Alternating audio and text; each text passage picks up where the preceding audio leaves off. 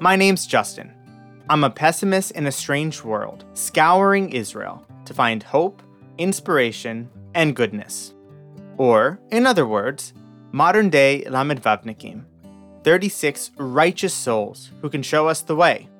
The Lamed Vav Tzadikim is a tale built on the idea that there are 36 anonymous, really good people who hide in the shadows but step forward when we need them most. This is my journey to find wonder and goodness in our once magical world. I knew he was coming in a few days, so I started thinking about my eyesight. I was about to interview an internationally recognized doctor who had operated on more eyes than cups of coffee I'd ever drink in my lifetime. No small feat. In all seriousness, I thought about what my life would be like without eyesight. How would I work? How would I run? How would I communicate? How would I go to drinks with friends? In today's world, I don't know how I'd do any of these things if I were, God forbid, to lose my eyesight at 28. Enter Morris Hartstein. He's not only a doctor, and he's certainly not just a singular unit. He created something, not with his colleagues, but with his family.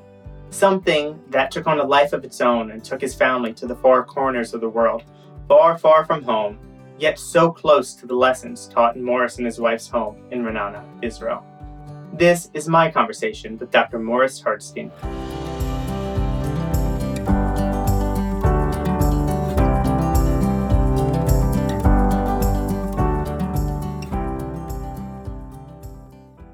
Tell me about the moment as a child when you kind of realized you wanted to be a doctor.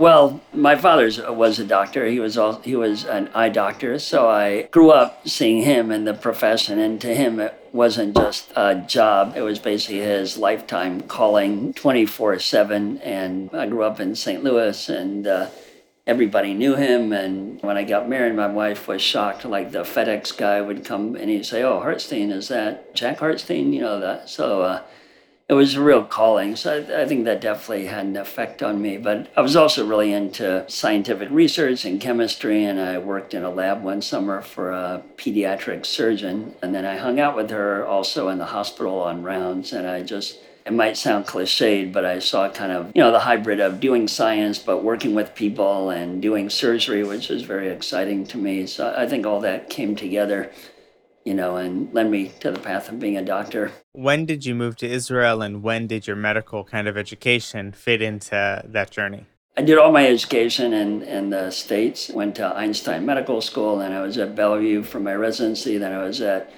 Mass Eye, part of the Harvard system, and Tufts for I subspecialized after ophthalmology in oculoplastic surgery, it's called. Wow. But then after that, we moved to St. Louis, and I had a position at St. Louis University. And I'd been to Israel a lot and spent a gap year here. And, I was definitely a big Zionist. My parents were too. I was working in St. Louis, and after the birth of our last child in 2003, we were fairly established in our careers, but my wife, especially my wife, we just felt like we needed a change. We needed to change direction. So I had the opportunity to come here for a sabbatical year. They were very accommodating at the university, and I found a position at a Prof, and we just said, let's just go for a year. And we really, we had both been to Israel a lot, my wife and I, and we, loved Israel a lot, but we really just came for the year, and we left our house. Felt it was, we had 4 kids in a short time, and we were both working very hard, so this was an opportunity to kind of reassess. And so we had this opportunity to come here, and we came, and I think it helped us because we didn't come on Aliyah. So other families that came with us, when sometimes there's bureaucratic things, as you know, that happen here, right? Never. So when those would happen, everybody else would be, oh my God, what have we done? And we're like, hey, it's just fun, and we're here for the year, having a great time. Shortly after we got here, we just felt the energy here, and our kids were really happy. Our oldest was only in first grade. They were so happy, and then we knew that we had to make a change. And then during the course of the year, we decided to stay a second year and then a third year. And now here we are 18 years later. That was in 2004. Wow.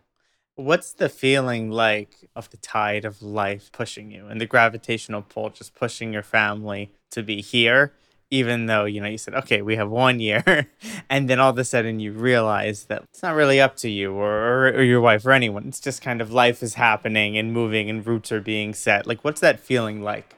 Right. I think we felt the gravitational pull the other way.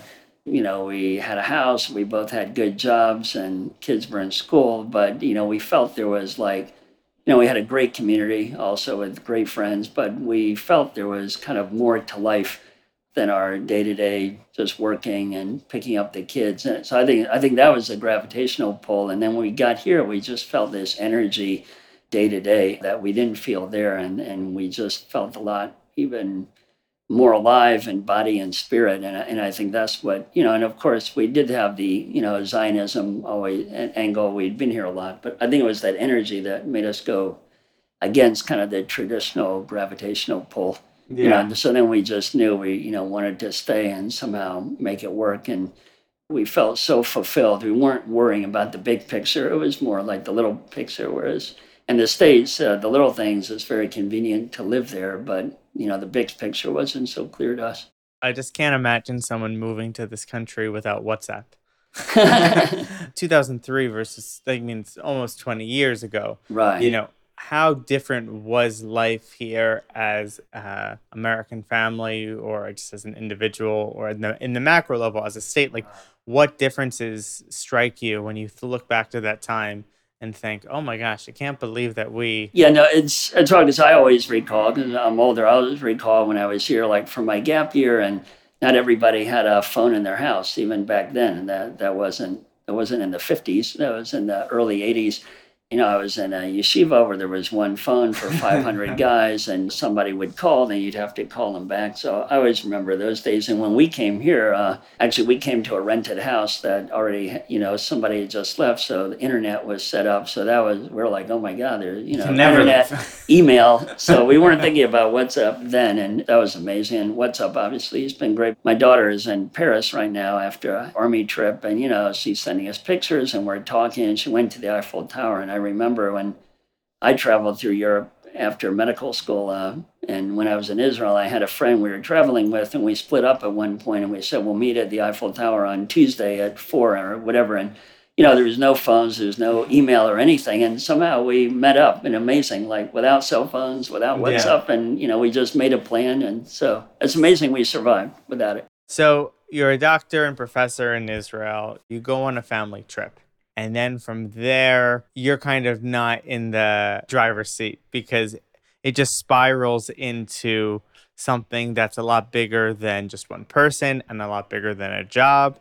Tell us the story of how your life took a turn. In 2014, we were planning, our kids were still young, and every summer we'd either go back to the U.S. or go on vacation. So we started thinking about vacation, and very soon our 12-year-old son, Zach, who was 12 at the time, he said, he wants to do a volunteer trip, not like the usual vacation. And all the other kids, who were, the oldest was 16 at the time or 15, they all jumped on board, and they're like, yeah, we want to do a volunteer trip. So we looked around, and so we took them seriously. We're like, okay, we're not going to go to wherever we were going to go. And we started searching, but I didn't know where to begin. And we had it in our minds a little, maybe just because Israel had this kind of Ethiopia connection. So we thought about that, but we looked online, and really months went by, and we couldn't either find anything, or we find things where they were like, oh, you pay the $10,000 non-refundable registration fee. And so we just couldn't find anything. And at the time, I didn't know that there were still Jews in Ethiopia. I didn't really follow that story at all, but I had remembered that they had kind of done the last airlift a year before. There was an Ethiopian Jew who came to Israel, and he was trying to earn some money, and some friends of ours had him over at their house, and he made an Ethiopian dinner for everybody to, get some money while he was looking for a job. So I remembered I was at that dinner, and so I called him and I said, is there anything we can do as a family in Ethiopia? We're looking to volunteer. And he didn't laugh at me, and he said, oh, you should call Avraham Negusi, who at the time was a Knesset member, but I didn't know who he was. He gave me his number, and I called him up. I thought he'd laugh at me, and I said, there's Morris, we want to go to Ethiopia. He goes, oh, there's still a lot of Jews there. You can go and volunteer. Call this other guy, Rav Waldman, who's been the spiritual leader of the community. So I called him cold again and said, we want to go volunteer in Ethiopia. And he said, great, I'm coming over tomorrow. He lives in Haifa and we live in Renana. He came over our house the next day and he said, there's still many Jews there waiting to make Aliyah, like thousands. And he said, you can go and give them moral support. You can teach them Hebrew, sing songs, kind of like camp. So he said, great, we have a plan. And so we got our tickets. And then in the summer of 2014, it was right after the Gaza war, because at the time the war was going on, I technically wasn't allowed to leave the country from the hospital. But the day the war ended, I asked the head of the hospital, and they said, yeah, now you can go on vacation or wherever. So then we went to Gondar. We met up with somebody there, and then he took us to the Jewish community. And then we did, I played guitar, so we sang some songs, and we taught them some dances. Our kids had been, to camp here, and so we kind of recycled a lot of their camp activities. And we brought bubbles and games, but quickly it was a little overwhelming because hundreds of kids. Or if you bring bubbles, you got to bring enough for everybody. It's a good rule.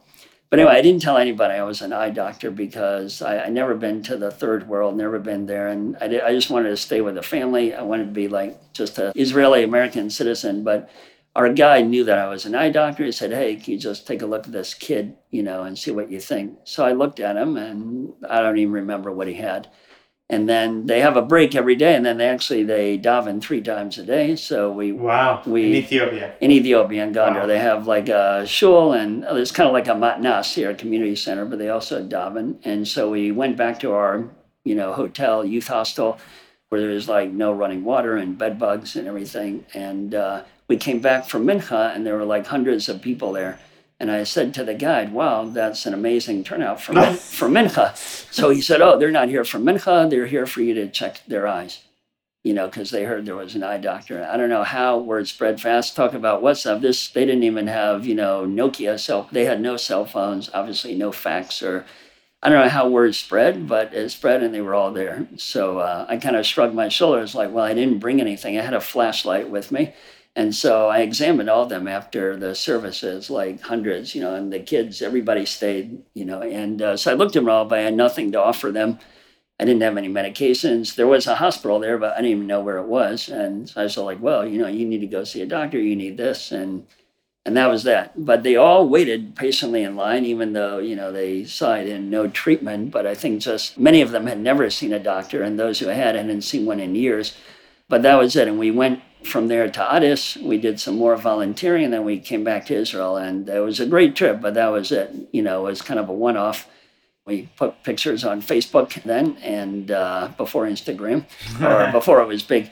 And then we really didn't have any plans to go back. But, as my wife likes to say, once you're exposed to like that level, of poverty, these are people that live in mud huts where there's no running water, there's no electricity. You say, oh, that's the kid with the red shirt, because they have one pair of clothes. And you come back every year and you'll see them in that same shirt.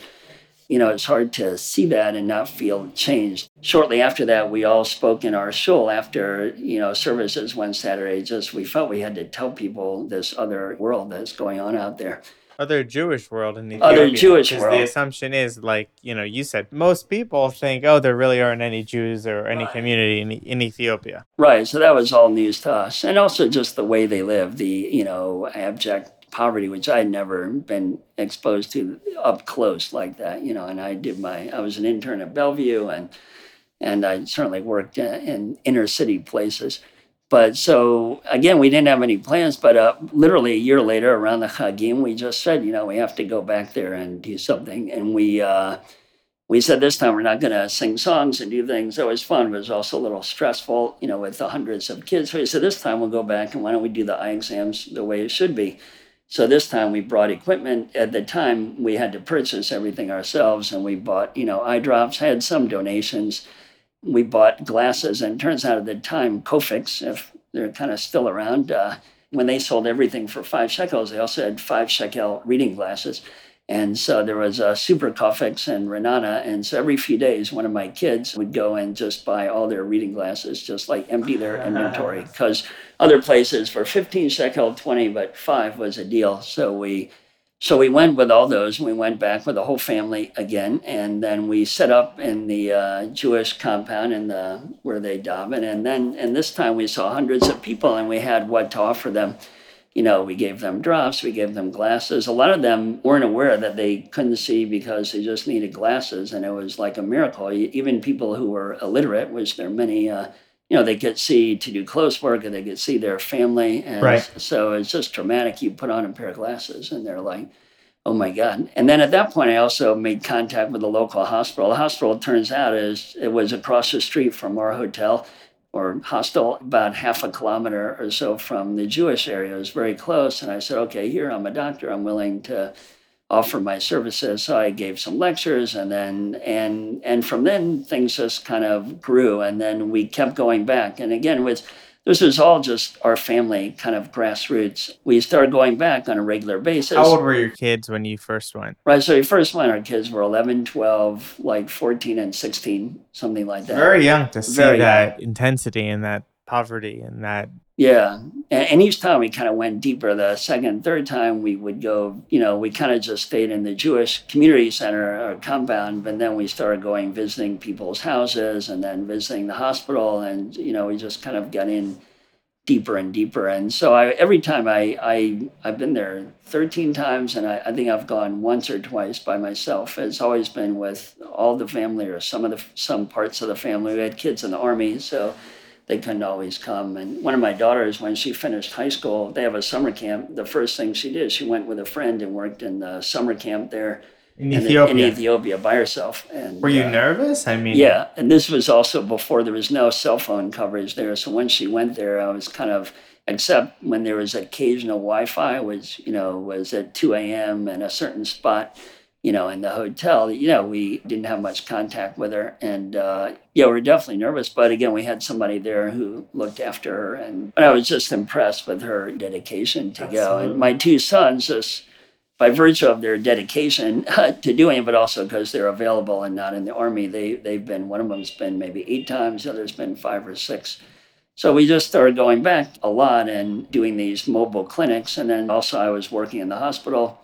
And then pretty soon in the area of Gondar, so to speak, they heard, about, these they call pharynges or white people coming in and doing these exams. Say, well, can you come and do it in another village, not just for the Jewish people? And we said, sure. So we would go out to these neighboring villages in Gondar in the same situation, people who'd never seen doctors. And I think one thing we do that's special, we can go to the shetach, as it were, and set up and just see people, because there's only 200 eye doctors, ophthalmologists in all of Ethiopia, 110 million people. So most people, it's not like a convenience, oh, you're coming to their village.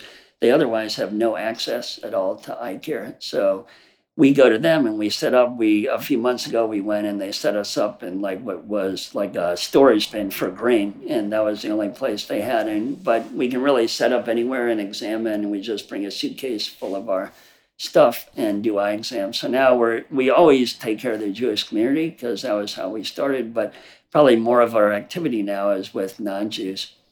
So if you were to take a guess of, since the first trip to the most recent one, how many patients did you and your team and family kind of see while you were there? Right. So it's a guess, but we've always, every time my son says, "Oh, we got to bring an iPad and write everything down and keep track," and we try, but you get there and you just get overwhelmed by the crowds. But we generally keep track, and I think we personally examined 7,000 people ourselves, and treated them, and that's given out probably thousands of pairs of glasses, thousands of eye drops. And then we also, one of the leading cause of blindness in Ethiopia is cataracts, and not cataracts like in Israel, the US, where, somebody can't see the second line from the bottom on the chart. These people are blind, like completely blind. So that's the leading cause. And again, people have very little access to have surgery. So we started setting up cataract campaigns where, again, instead of the patients coming to the hospital, we go to a remote village and we set up an operating room in the village. If they have a mini hospital, we use it. We can do it in a school or anywhere. I do that in conjunction with Gondar University Hospital, where I go and volunteer there. And so in that way, there's a huge backlog of several 100,000. We just had a trip a month ago where we did over 500 basically sight restoring surgeries in a week in a village called Maxinet, which is about 40 kilometers from Gondar. We publicized before we're coming, And then we screen people, and we only take like the worst we start with the very worst cataracts and then go from there. So from that, we've probably done about over 700 of those kind of surgeries, which is, I think, a great number for us. We're one, but certainly there are organizations that do more, but, we're very fortunate, and hopefully we're going to continue to do that. It's amazing. There's something that strikes me as very emotional about sight and the ability to see, and the larger metaphor that looms over you guys going there to help people with their eyes. Can you share an experience where you helped someone see better or fixed an eye situation that could have led to blindness, and how you kind of emotionally, like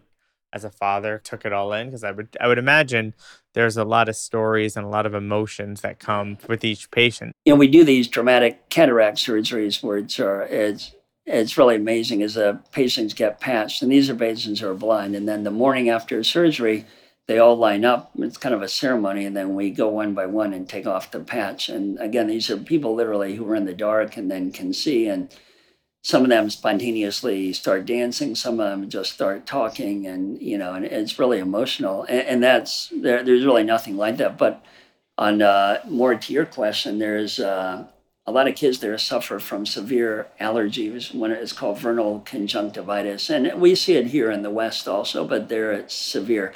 I see a lot of kids with it, and the sad thing or good thing, it's very easily treatable just with basic antibiotic and steroid eye drops. And all you have to do is use the drops and they'll be fine. But if you don't use the drops, it causes progressive scarring of the cornea, and then to the point where they can't see. And some of it's even hard to reverse once it gets to that point. So when I'm there, I always see a bunch of kids with this, and I give them all the drops we have, and I try and give other people drops, for when they run out. But it's very dramatic to help them with something so simple, but it's also, very sad to see these 5-10-year-old kids that are going blind just for lack of simple eye drops. And the drops probably cost here, 10 shekels or something like that. So, and as of course with kids, and as a father, it's very hard to see that, and it's something we really want to correct as much as we can. Yeah. And I would imagine in your community, have they kind of rallied to help support the efforts? They have. It's interesting that, as I said, it's been mostly a grassroots family effort for many years, and before COVID, I was there on average 4 times a year, but none of it was planned. It was more something would come up, or I'd say to my boys, "Oh, you have a day off school. You want to go to Ethiopia?" and then we'd go. And some kids just go to the beach, right? No, and they were great. They always wanted to go. Wow. And then a couple of years ago, one of our closest friends said, "Oh, their daughter would really like to go to Ethiopia with you," and I know she was 16 at the time, and we never thought of going with somebody else. We said, sure, Again, it was mostly grassroots, but lately we've gotten a lot of momentum, and people are, very interested in helping and contributing. And now almost every day we get an email from somebody, either locally or somebody in Israel, or people even across the world that want to come and volunteer and help. And interesting that I'm talking to you this week. The whole thing was just kind of our own initiative because we felt the need to do something. But this week, we've been trying to grow now into an actual organization. So this week, we actually officially became an Amutah in Israel. Wow, mazel tov. Thank you. So we just got the approval. So now, because we would like to mobilize and use all this support that we're feeling, all these people that want to help. So we're trying to do that now in a more organized way. My wife, who spent many years in e-commerce, has built a website and Instagram page. Wow. And we'll put it in the show notes so people can donate and yeah, help that'd be out. great. So, wow. So we feel we're on the cusp now of really growing this. And you have no staff, right? Because it's all you guys. Yeah, it's all, we have no. Now my wife, actually, she retired from her job after 20 years. She's, officially going to be working for what we call Operation Ethiopia, social media, marketing, fundraising, organizing. And, Wow. It's her initiative also that we became an official Amutah, because Wow. it's all been just through us. Fortunately, we've covered until now, all our own flights and hotel. And unfortunately, the stuff we need, we've gotten donations. It's not that expensive, but, obviously the more. That's up. it adds up the more we have. And I was fortunate on one trip that I was actually, due to the activity I was doing there medically, I was fortunate to get invited when President Rivlin went to Ethiopia on the first presidential visit by any Israeli president to Ethiopia in 2018. He went along with many NGOs from Israel that work in development.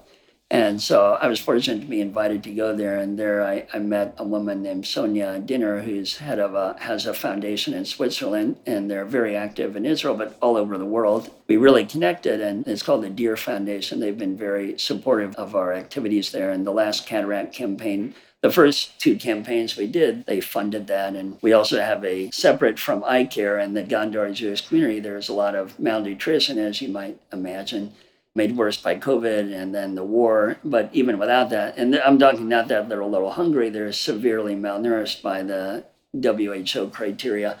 So we, along with another organization in the US called SSCJ, have been involved. We have a feeding program where we feed over 500 kids under the age of 5 every day in the Jewish community. And again, the Deer Foundation has contributed to those efforts too for the feeding program. So we've been lucky to be able to raise some funds when we need it. It's incredible. Wow. I have two final questions. The first is, obviously your kids have been raised magnificently by you and your wife in these life experiences, which are unparalleled. But if you can boil down all of the experience from 2014 when you first went to now, what's kind of the one core lesson that you hope sticks with them? Well, I think the two things we always tell our kids is that I think one of the big things is that if you're willing to take a step a little bit out of your comfort zone, you never know where it will lead. We really had there was never on my radar to go to Ethiopia or go to do a volunteer trip, and we did it. And then in the beginning we didn't say, okay, let's set up an eye care organization, but it just happened. I think if you're willing to take a step out of your zone and anything in life, you never know where it can lead you. And then, I'm proud of my kids, but also other people when, they're exposed to this level of need and this level of suffering there and lacking things that, it's really moving. And it also shows them you can do something about it. And you don't need to. I always tell my kids and other people, you don't need anything fancy. Like we haven't had any fancy backing or organizations helping us. We don't have fancy setup when we go there. We're in the Shetach, and you can really make a difference in people's lives. You don't have to do even dramatic cataract surgery, just, giving somebody an eye drop or glasses, or even just talk. Even when I had nothing to offer them, people appreciate just that you care about them. So, I think that's a great lesson that, you don't have to have this big organization that does these crazy things to have an effect on these people's lives. Absolutely. And what's one line or motto or line from the Torah or Talmud or a song that kind of sat with you in the back of your head throughout this entire journey, when you needed it, when you didn't need it, when you didn't think you need it? What is one line that keeps you going? Well, I have to, full disclosure, I've heard your podcast. Oh, you know that question? No, there's a pasuk that I've always liked for the longest time, but I just put it here so I wouldn't misquote. Oh, wow. It really rings true. It's from Micha, and it says, Ma Hashem daresh mimcha ki imasot mishpat v'avad chesed v'atznei alechet im Elohecha. What does Hashem want from you? To do justice and to love kindness, and also to walk humbly or modestly. So, I feel like over there, we're trying to do justice and kindness, but also important to stay modest, both to not get full of yourself, but also to, things don't always go well there. And for all your good intentions, we've had some big misses and failures. But, I think if you always keep a humble mind and you're persistent and keep coming back, then you can succeed at those things. And I know you will for many, many more years to come. Thank you so much. We'll put in the show notes the link to the organization. And thank you so much for everything you do. And it was really a pleasure to speak with you. Thank you.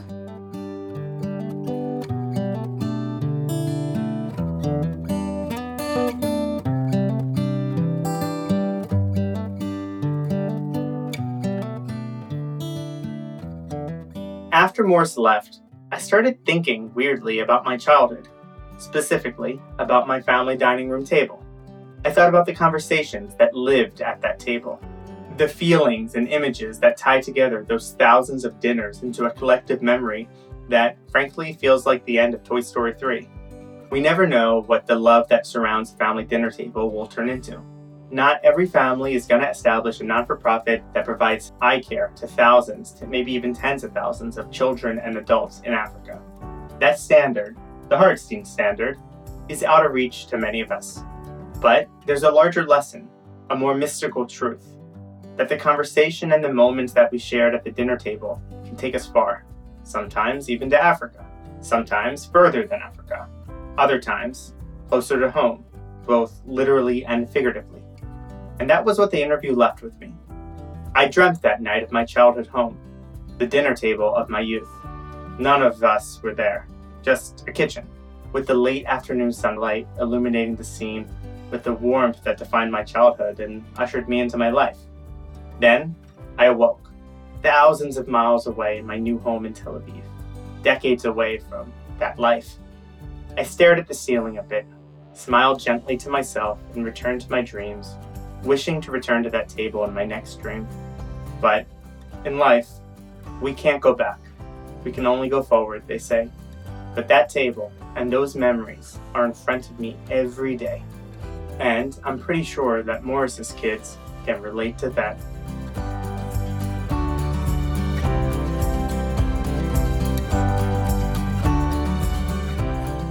Thanks for joining me on 36.